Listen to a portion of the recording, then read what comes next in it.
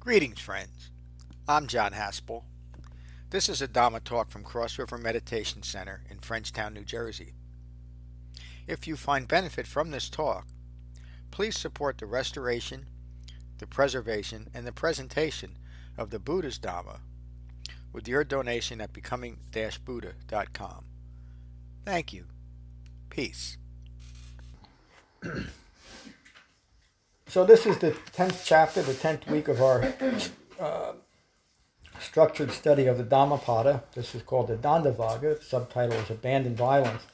You hear me say this often, that it's remarkable how relevant the Buddha's Dhamma is to what's occurring today. There's no difference in worldly conditions from 2,600 years ago till today.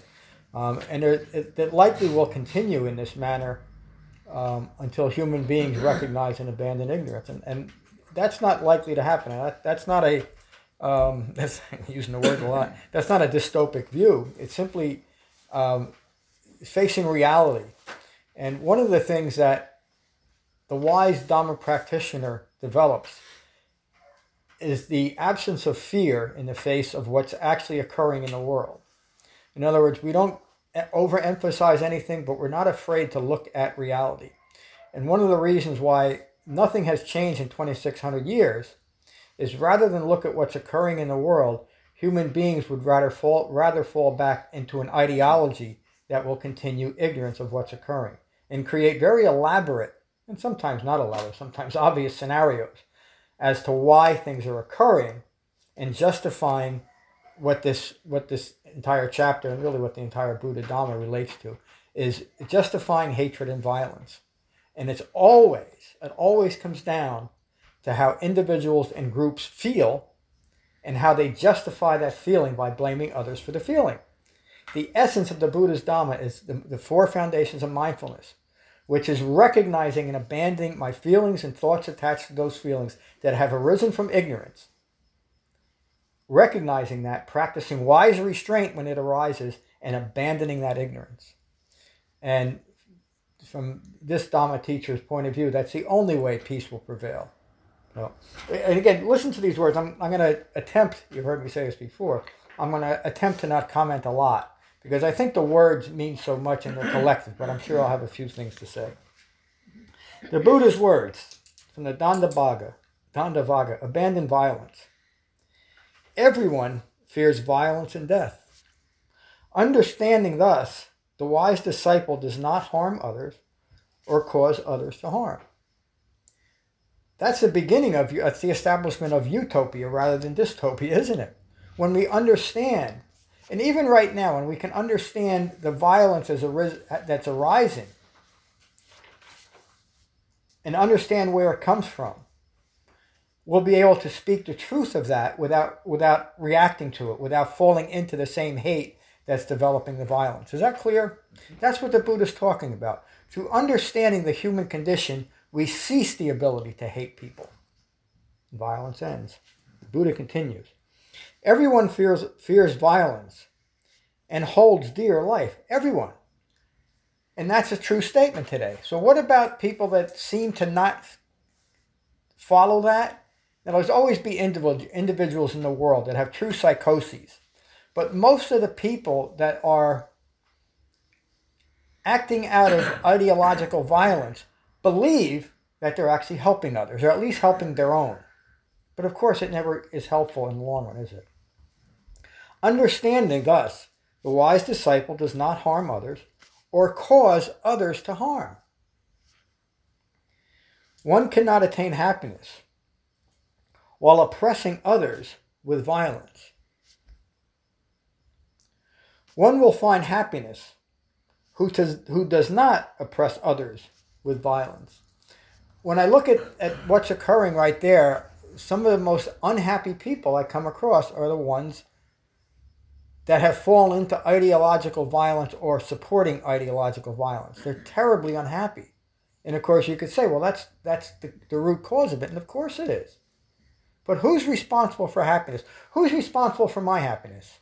You are. No! You are!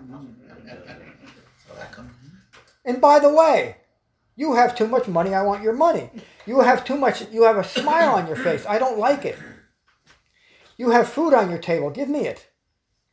You're responsible for my happiness. Do you know what an absurd idea that is? Mm-hmm. And yet that's what we, as human beings, that's what we insist. It's what I insisted my entire life in less hurtful ways, but still hurtful at times, inadvertently, until I came to the Buddha's Dhamma. The greatest power I got from understanding the Four Noble Truths was that my happiness is dependent entirely on me. Think about that statement. It's true, at least from a wise Dhamma practitioner. And so what that resolves in is that every one of my thoughts will either contribute or take away from my own happiness, my own peace of mind. It's up to me. But I have to be willing to abandon violence in all its forms. It's not a great vehicle, though, for others to see, because it really relies on them to come see for themselves. Mm-hmm. Mm-hmm. And there's just the middle way that it's almost disdained by society, because if you're not on the edges of the camps of where we are in any given subject, you're seen as part of the problem, the moderate, or I'm an independent, or I'm a practitioner. And unless someone sees for themselves, they'll only see that as a weak, person. Well, they'll establish that person's identity. Yes. They'll or change it, in their view. Well, that's it. That's right. Practitioner. Exactly. It's the way I'm seeing you that has to change. Not my view, your view. But as a wise practitioner, I show restraint, and I don't try to convince you that you're not seeing me correctly. So it's not a great vehicle for spreading it out in change. Yeah, the original Sangha weren't evangelists in any way. They went out to the public and they taught the Dhamma. That's it. I mean, and it doesn't mean that you don't recognize the emergence of ignorance in the world. That's just as important, but to do it in a fearless but impersonal way. This is simply what's occurring as a result of if that person is willing. And the importance of right speech comes into play here. Right speech is not just truthful speech. It's bound by honesty. It's founded in honesty, but it also has to be useful speech, likely to be taken in the way it's intended by the person or the group you're speaking to. And if not, you keep your mouth shut. You don't evangelize about it, because you don't know who you're talking to when you're doing that, do you? And in those days, as part of the alms system, more or less, those teachings, my feeling is, were always given as a response to a question from the one who gave the alms. Yeah, there was a balance in that relationship. Mm-hmm. I believe what you're giving me is a value. Here's a bowl of rice, right. And that was really how the Dhamma spread originally, and in a way, it's really how it's continued. And the other thing that David mentioned is the Eightfold Path. The Eightfold Path is always called the Middle Way Path. People take that as a pacifist way, meaning that we never have any kind of thought about anything. But the middle way, as described by the Buddha, is a middle way between extreme views. And imagine if we were all walking that middle way. And again, I'm not saying we should. It's not possible that we all should. But as wise Dhamma practitioners, we develop that middle way, and then we can remain free of harm, first to ourselves and then to others. And if anything, I think it's almost the most powerful way, because you're seeing things dispassionately, and you're not being pulled by self. You're seeing things clearly. You're seeing things without passion. Yes. Mm-hmm. So you can have an opinion, and if a person is in need, I'm not judging where he's coming from himself. I'm helping him with his shelter, his medical, his food. So I find it very powerful, the middle way. Yeah, that's the right word. It has enough power to overcome human ignorance, provided what David was saying, that the individual develops it. It's not something that can at all be. There could be half the people in the world could be actual Dhamma practitioners, And unless the other half wanted to have an interest in that and develop it, it would have no effect on them. Because the Dhamma has to be developed individually. Obviously, there'd be a little bit more societal impact that way, but an individual has to develop this. The individual has to recognize and abandon all causes of violence, first within themselves and then outwardly. And we're not talking about, just to use what's going on today, we're not talking about burning down villages or shooting or killing other people. That's the grossest example of violence. But little shreds of unrecognized hatred is still violence when it emerges in your mind. It might not rise to the level of burning down someone's store, but it's just as hurtful to yourself and just as contributory to the overall hatred in the world.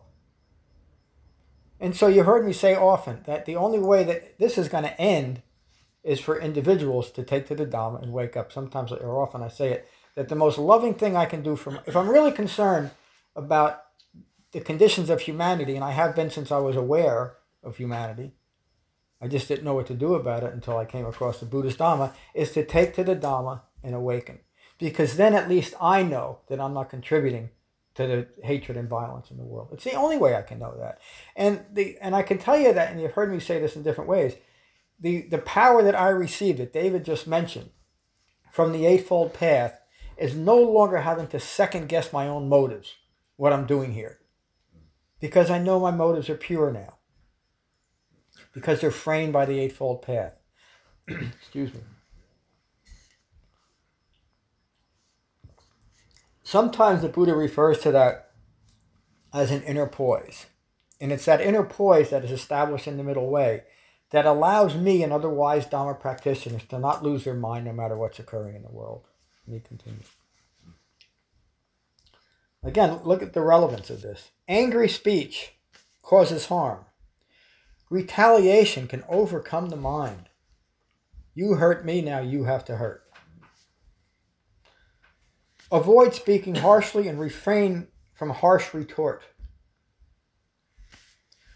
One approaches Nibbana, full human awakening, full human maturity.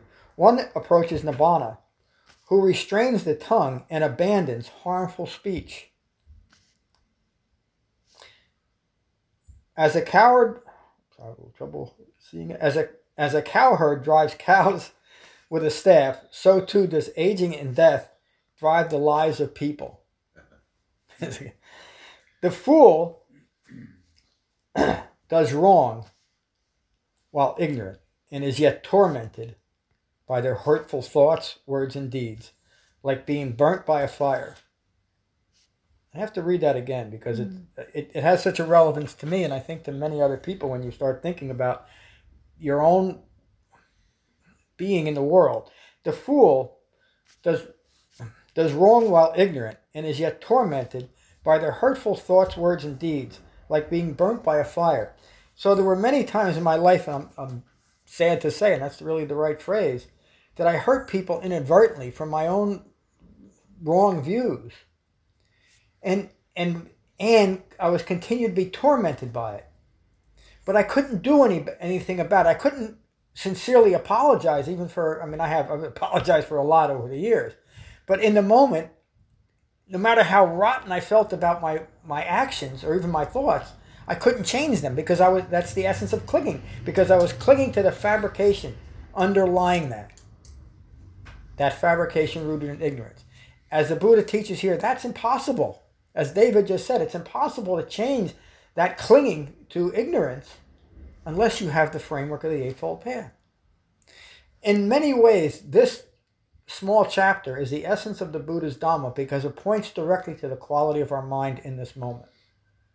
And it also points to the resolution of hatred within ourselves in this moment. It's the only place that it can be addressed. Inflicting violence on the innocent will bring one of 10 states. And look at these 10 states. They all arise. Sharp pain, injury, illness, derangement, subjugation, ignorance. Incarceration. That's right. Incarceration, thank you. Loss of family. And that doesn't mean loss of your family dies. It means you become ostracized from your family. Loss of family, loss of wealth, loss of shelter, and the worst of all, ongoing wandering and ignorance. Nakedness. Now, the Buddha, this references the kind of the gold standard of religious or spiritual achievement as exemplified by the way that you present yourself to the world. And one of the ways that one of the very popular spiritual cults was a very ascetic practice. And one of the things is you didn't wear clothes, you didn't cut your hair, you didn't bathe, and that was somehow seen as being separated from the world. You've kind of overcome the world by rejecting the things of the world. But the Buddha recognized that's just putting on the robes of knowledge or the robes of understanding, much like putting on a t-shirt that we do today, isn't it? And there's our identification, or carrying a sign. This is who I am. But don't look inside. Nakedness, matted hair, filth, fasting, smearing oneself with ashes,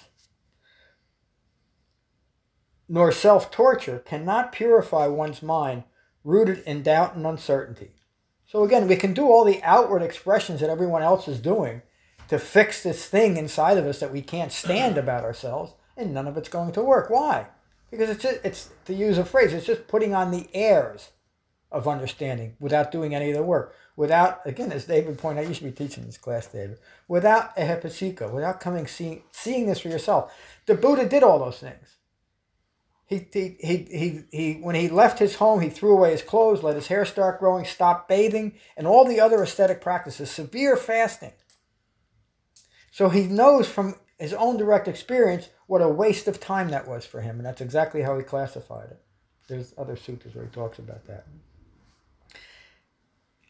The resolution of that is moderate in clothing, food, shelter, and medicine. Poise, that inner poise I just talked about, calm, well concentrated, established in the Eightfold Path, and having completely abandoned violence towards all beings, including oneself, this one is a true Dhamma practitioner. So if you want to know how this fits, if you're a true Dhamma practitioner, read that one line and you know. This is the point. As rare as a thoroughbred avoiding the whip is a person restrained by modesty and beyond reproach. Like a thoroughbred driven by the whip, be strenuous and diligent with developing understanding. The disciple, well concentrated, harmless, mindful of the four truths, will destroy suffering. Irrigators guide rivers, fletchers straighten arrows, carpenters shape wood. The disciple controls themselves. The disciple controls themselves. That last line is the essence of the Dhamma, isn't it? You hear me come back so often to wise restraint.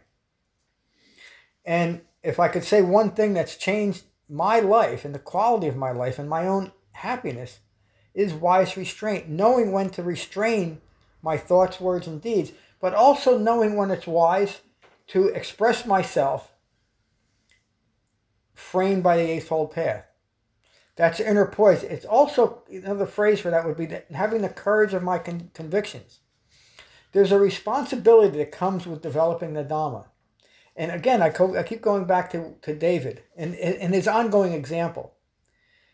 That responsibility is to example your own awakening, to be a calm presence in the world. I'm going to bring this around. When people think of the Buddha, this is usually what they think of, because that's what he exemplified. His whole Dhamma resolves in establishing and maintaining a calm and peaceful mind, free of violence of any kind towards oneself or others. And what a wonderful way to live your life despite what's occurring in the world. Yeah, that's two sermons today. Let's go online, and I want to hear from Josh first. Josh, how are you?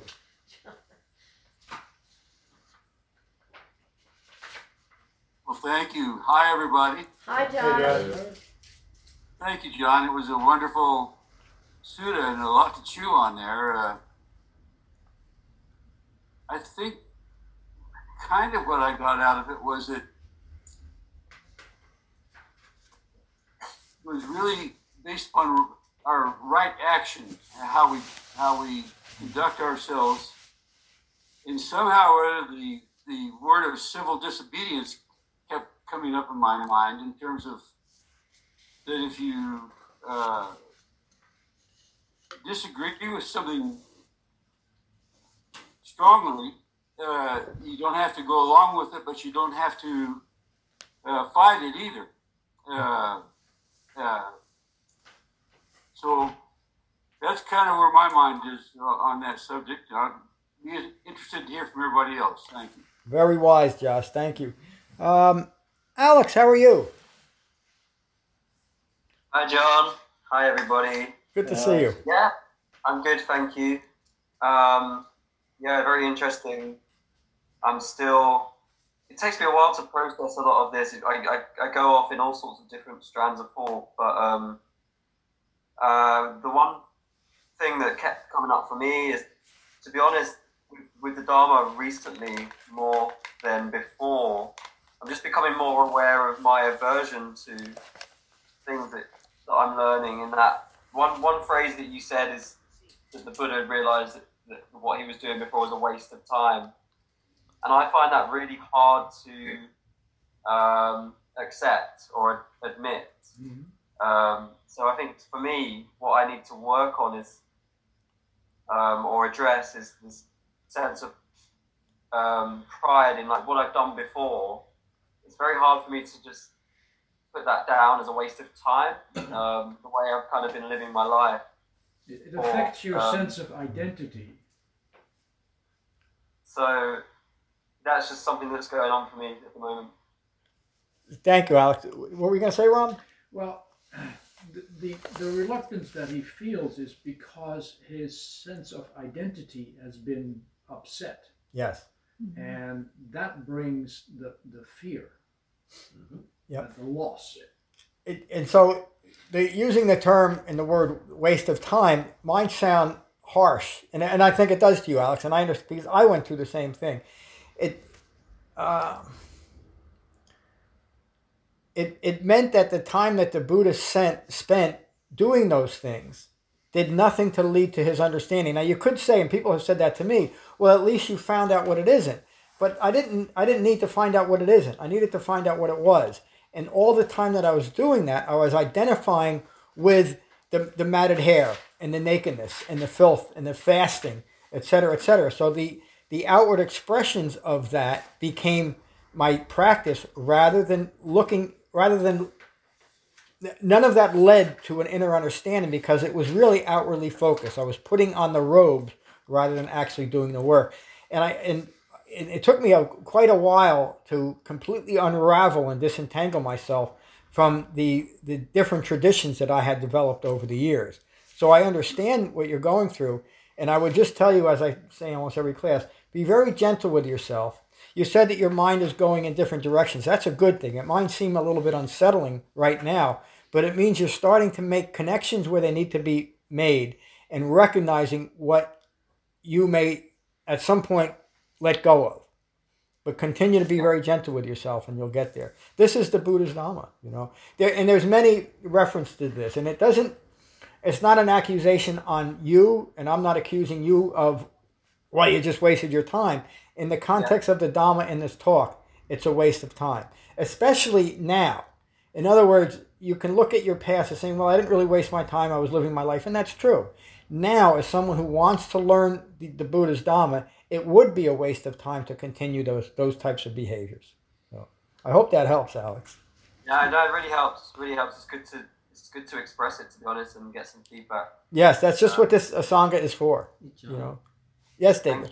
Thank you. Could the Buddha, if he was not a prince and he did not set forth and realize each one of the things he followed, if he didn't come from where he was, would he have awakened if he was never a prince that was being kept in the palace? Didn't he have to experience that Speculation a little bit. It's such a wow. Excuse me. I mean this seriously, David. You want to take over the seat? Because I think what you're so right. I think what he's expressing is, like, I came from a very little background, so I find myself fortunate because it's a clean slate. But Ram and his experience is this experience, and he sees that it wasn't quite right, but he can't discard it all because that's in fact what he is. But it teaches him to be able to see what he has with the Eightfold Path and say, this is the true path, which is what the Buddha came to the same conclusion. The other extreme. The other. What David's referring to is the Buddha grew up as one of the wealthiest children in the world during that time. And he referred to that after he left the palace. His father was a local king. He wasn't the king of India. There were probably hundreds of local kings. Might be referred to as even mayors or governors today. He always referred to that as a confining space. So he had that experience of incredible wealth. There's stories of the Buddha, even as a teenager, getting things that adults shouldn't even get. I don't want to get too deep into it. But his father was always lavishing on his son. Again, I don't want to get too deep into that story. So the Buddha experienced that, and when he left, he went into the matted hair, the filth, etc. He experienced both of those extremes. That's how he developed the middle way between those extreme views that would drive you to find value in either great wealth or the reaction to the hatred of great wealth because you can't get it. Well, I'm not going to have anything. It's an extreme view. The middle view, what does it look like? It looks like an ordinary human life. It's neither this or neither that. You may have great wealth, but a middle way practitioner won't be affected by it at all. It won't be a confining space. It doesn't matter our position as long as our minds are right. Thank you, David. Thank you, Ram. Anybody else on this? Seems like we're at a... Okay. Well, the one thing I wanted to say is that including the Buddha, we all have we come from somewhere that drives us to the Dhamma. Yes. We come from a place where we're basically unhappy. And combine unhappiness with a modicum of intelligence and the opportunity will bring you to the Dhamma. And those backgrounds can be so varied. In my background, one of the reasons that drove me to the Dhamma, to so-called spirituality at that time, was I thought my life was boring, and my whole background was boring, and I was drowning. Yeah. But that's just what drove me to the Dhamma. It's usually some form of unhappiness though. Yep. That gets you there. What's that? Unhappiness or disappointment? Another word for dukkha. Yeah, dukkha. Yep. And it is dukkha that drives you there. Yeah, but I'll argue with one word you said, will drive you, because it doesn't drive everyone. No, that's true. It may drive you. It's what drove me. When I was 19 years old, I was in my first rehab. I took 2. And for some reason, my older sister, brought me 2 books. One was the novel Siddhartha by Hermann Hesse, and the other was Think on These Things by Jiddu Krishnamurti. If you haven't heard of Krishnamurti, you should read him. But he's not an awakened Buddhist, but it's interesting. The point was that started me looking at things in a slightly different way. And it took me another 5 or 6 years after that to finally sober up. But it influenced me in such a powerful way that it started me looking in a different direction, because even I was 26 years old. I was newly sober. At that time, I had hair and I was young and healthy. I had a pretty good business, and I was still miserable. And I knew after a few years of that misery that I was likely going to either drink or drug again, because I was incredibly bored by my own misery. I couldn't find an escape other than that, other than the immediate when you take a drink or a drug, it's because right now I have to change the way that I'm thinking, the way I'm feeling. I couldn't get past that. But it caused me to look hard at what I was missing. And so I started developing all these different Eastern religious practices and settled on a few. I even took my vows in one Tibetan tradition and disavowed them pretty quickly. And it wasn't, again, until I finally came to the Buddhist Dhamma that I realized that what I was running away from was the one thing that I had to understand, was unhappiness and disappointment. I wanted my matted hair and my filth and my nakedness, the robes that I was putting on, to solve the problem without changing the way that I was thinking. And of course that can't happen, can it? And the Buddha went through that, and he realized that continually to grasp after something is just a continuation of an extreme view. There's no middle way there. So, but another great discussion. Let me get to, I gotta hurry up now. Anthony, how are you? Oh, good, John. And Rob, you're anything but boring. So I work hard on this, what did he say? He said he So what works this hard on student it. is about is learning to accept ambiguity and letting life unfold as it should, because it's when we're able to be free from those rigid beliefs that we can open up to other people and not engage in angry speech and get angry speech back. And that's really not always an easy thing to do. I find myself struggling with it, particularly with politics, where I just sit there and I want to hit that button and say something angry to somebody whose political views I disagree with. But it's necessary. Yeah. And when I was listening to you talk before we started the class, and people were talking about how the mask protects other people, it was making me think, like, this sutta says angry speech causes harm and results in angry retorts. Mm-hmm. It's almost like wearing the mask. If we don't engage in the angry speech, we're protecting that other person from being angry, but they have to wear their mask too to protect us. And it's a delicate balance. It's not something that we carry out well, because I think we instinctually want to default to that fear and position of, and getting angry with people whose viewpoints we don't agree with. Yeah. So this is like, to me, it was like a lesson in relational skills and making society more communicative and just. Yeah, thank you, Anthony. It's just an aspect of right speech, isn't it? But you have to understand right speech. Right. It has to be honest. It has to be useful. It has to be necessary, and it has to likely fall on ears that will hear it, that will listen. Mm. If not, you keep your mouth shut. And if you're not sure, it's usually best to keep your mouth shut. Exactly. Thank you. Matteo, how are you? I'm gonna try to move a little quicker. I got a ride coming in about 25 minutes. So you're gonna hear, you're probably not, but I'm gonna try to keep my commentary now to a minimum so we can get to all of you. How are you, Matteo?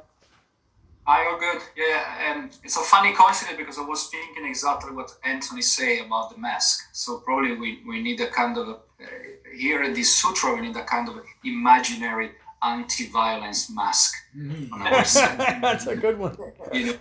Maybe I just put right speech across it. Yeah. As I was wondering, like, if probably a main way to eradicate violence in ourselves, probably we need to eradicate ourselves. Yeah. In order to stop that, and simply to say, but of course it's very difficult. Yeah, it's very thoughtful, and profound, this sutra. I really enjoy it. Yeah, thank you, Matteo. I said I wasn't going to comment, but we eradicate fabricated views of self. It's saying the same thing that Matteo just said and the Buddha said 2,600 years ago. Thank you, Matteo. Good morning, Mary. Good morning, John. Good morning, everyone. There you are. Hi, Mary. Just when you learn a little bit and you hear something like this sutta, and you realize the power of words, to hurt in the most subtle ways, it's life-changing. It's these subtle aspects of the Dhamma, when you're ready to hear what you hear, because as we all do, we enjoy listening to what other people are hearing and experiencing from the Dhamma. It's so rich what everybody has said today, as usual, but really great contributions, and it's a reflection of where each of us are in our own journey and our life. And, it's just so powerful when you can make this a priority in your life,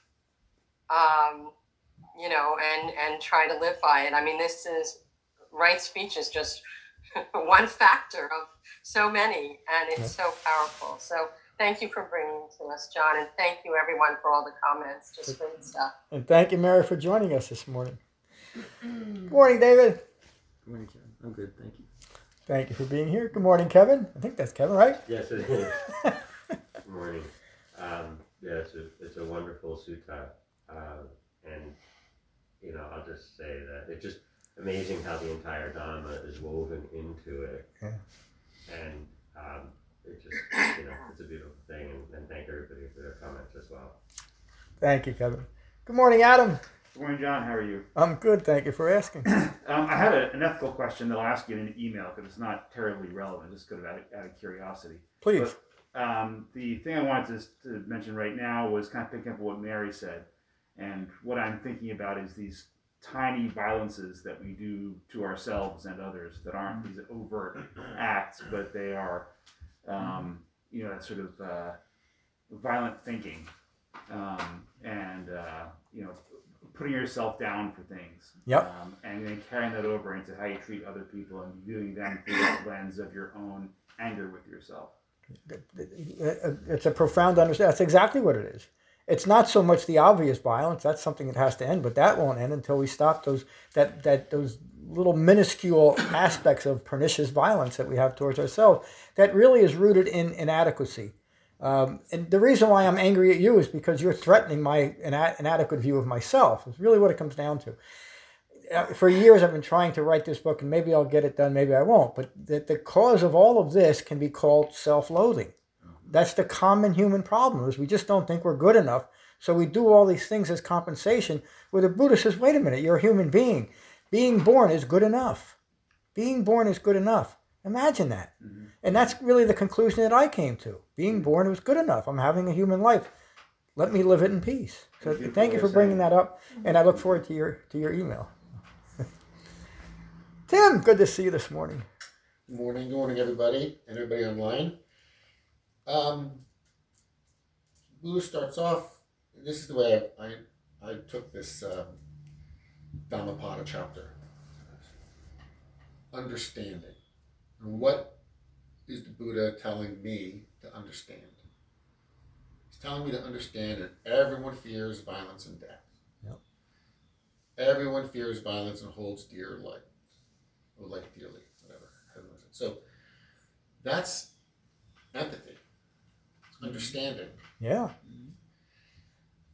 And if we don't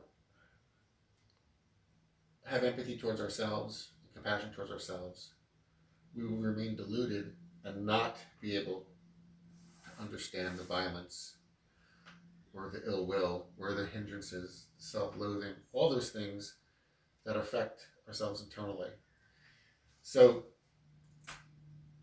in this Dhammapada chapter, the Buddha basically discusses, like what David so perfectly described, was the development of the Eightfold Path and practicing wise restraint and remaining dispassionate and disenchanted with impermanent phenomena. And all that arises will pass away. Yeah. And those extremes reinforce these passions and the clinging and craving, which is desire.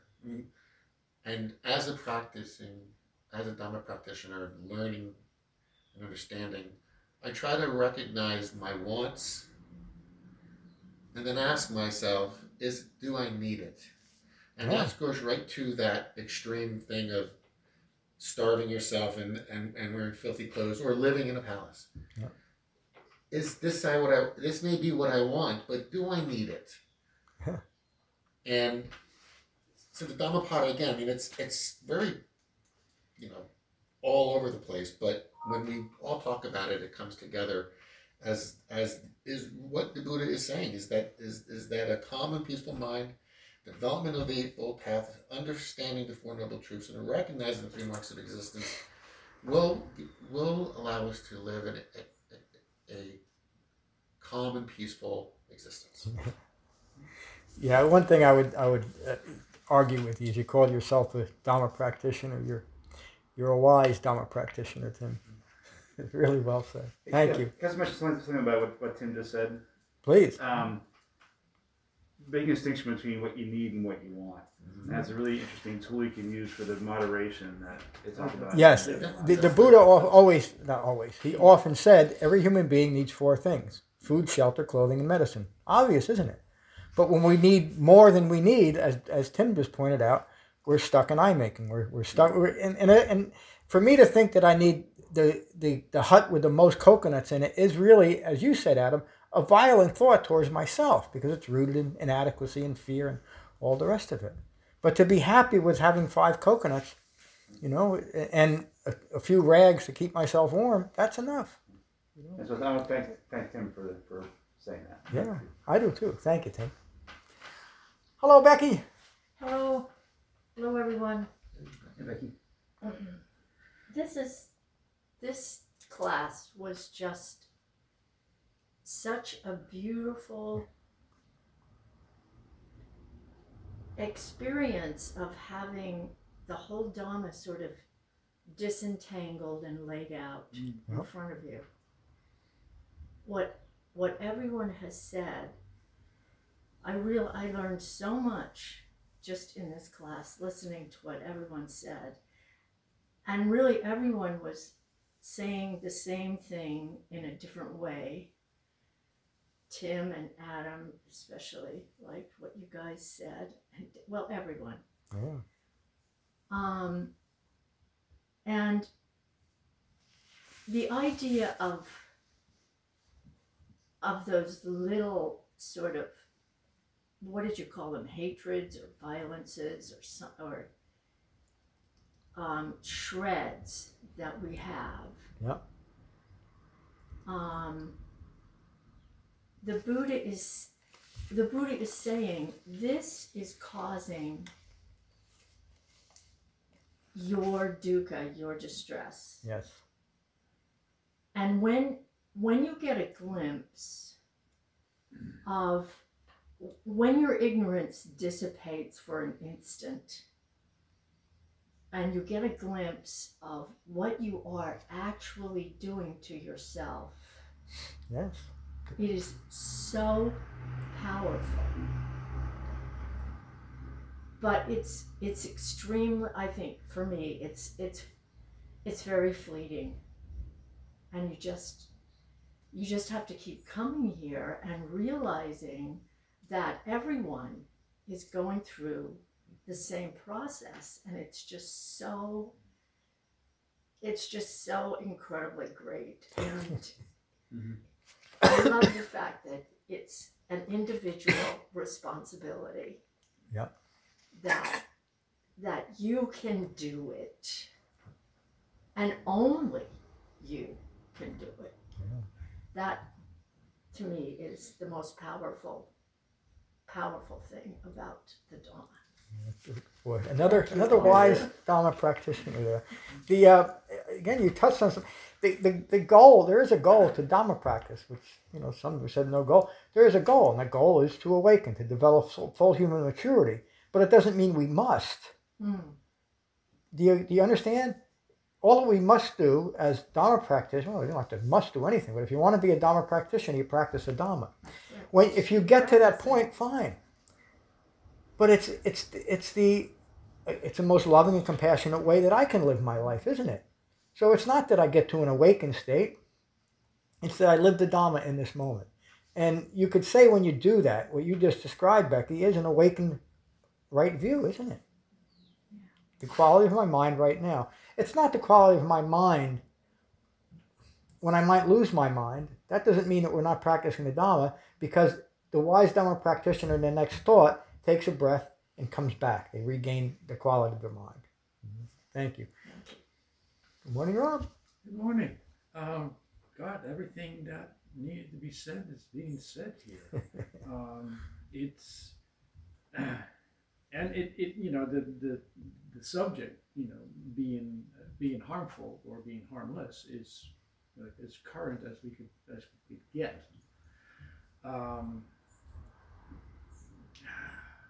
I used the sutta here because this is a funny thing, I was bothered at one point. You send out a little text between me and Matt and yourself. Yeah. And I realized that it really bothered me. So I struggled to come up with a good response. And I went through quite a few in a very short time, and realized that they were not harmless. And that unless I could frame my response in the Dhamma, that it wasn't appropriate to do that. That's why I sent back. The quickest thing I could answer that was to stick with the Dhamma, because I couldn't frame it in the Dhamma. You did. Well, I did. But that and the Sutta speaks to all of this. Yeah. That getting involved in disputes is very harmful. Yep. Because it leads immediately to expressions of ill will. Yep. And which is good if you can see it, because then you can root them out. Yeah.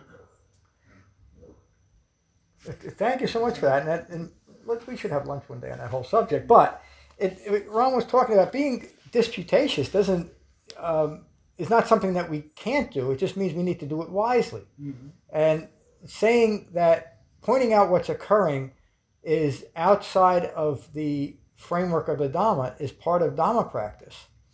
The reason that is that the world is ideologically connected or clinging to their own views, and it manifests in certain ways. And sometimes the best way to present a Dhamma teaching is to say, look at how it's manifested here.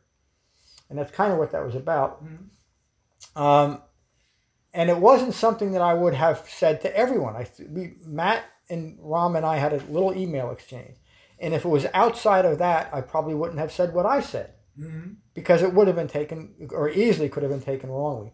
So as you develop the Dhamma, you'll understand that even more, but I think you're all practicing that.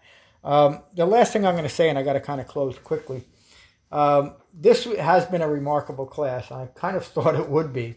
I'm going to make a highlight of this on the website and include this and probably a little bit more commentary on it, and just put it up there, because it is so relevant. And it follows in some of the commentary I've had, Salvation, Free Buddhism, Emerging from Lockdown, etc., that are more commentary than suttas.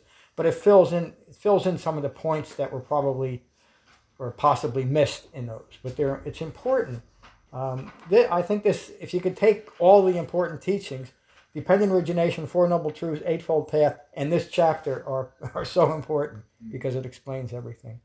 Again, it was just a remarkable class. We'll close with metta as we always do.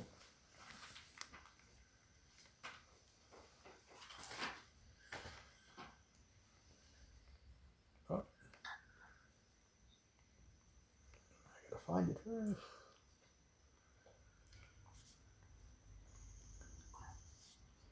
So again, just take a moment to be mindful of your in-breath and your out-breath. Unite your mind and your body.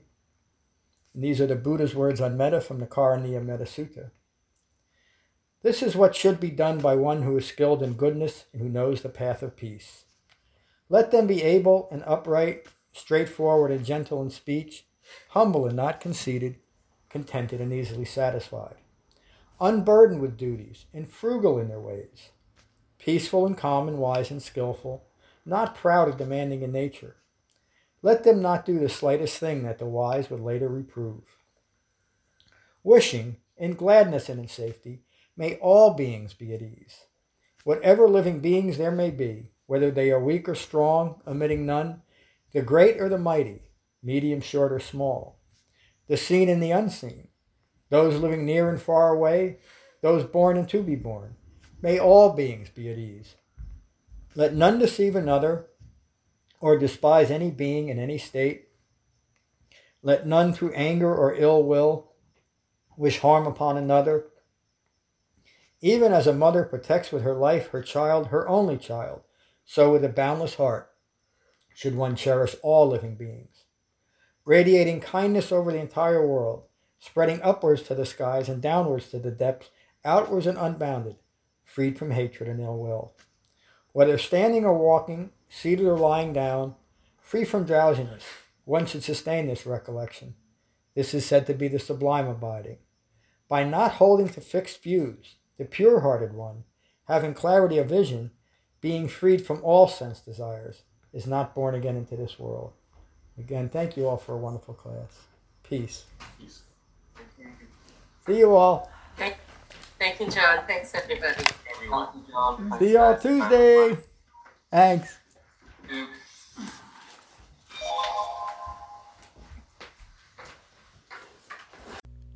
Thank you for listening. I rely on donations to support the continued restoration, preservation, and presentation of the Buddha's Dhamma. If you find benefit here, please consider a donation at becoming-buddha.com. Thank you. Peace.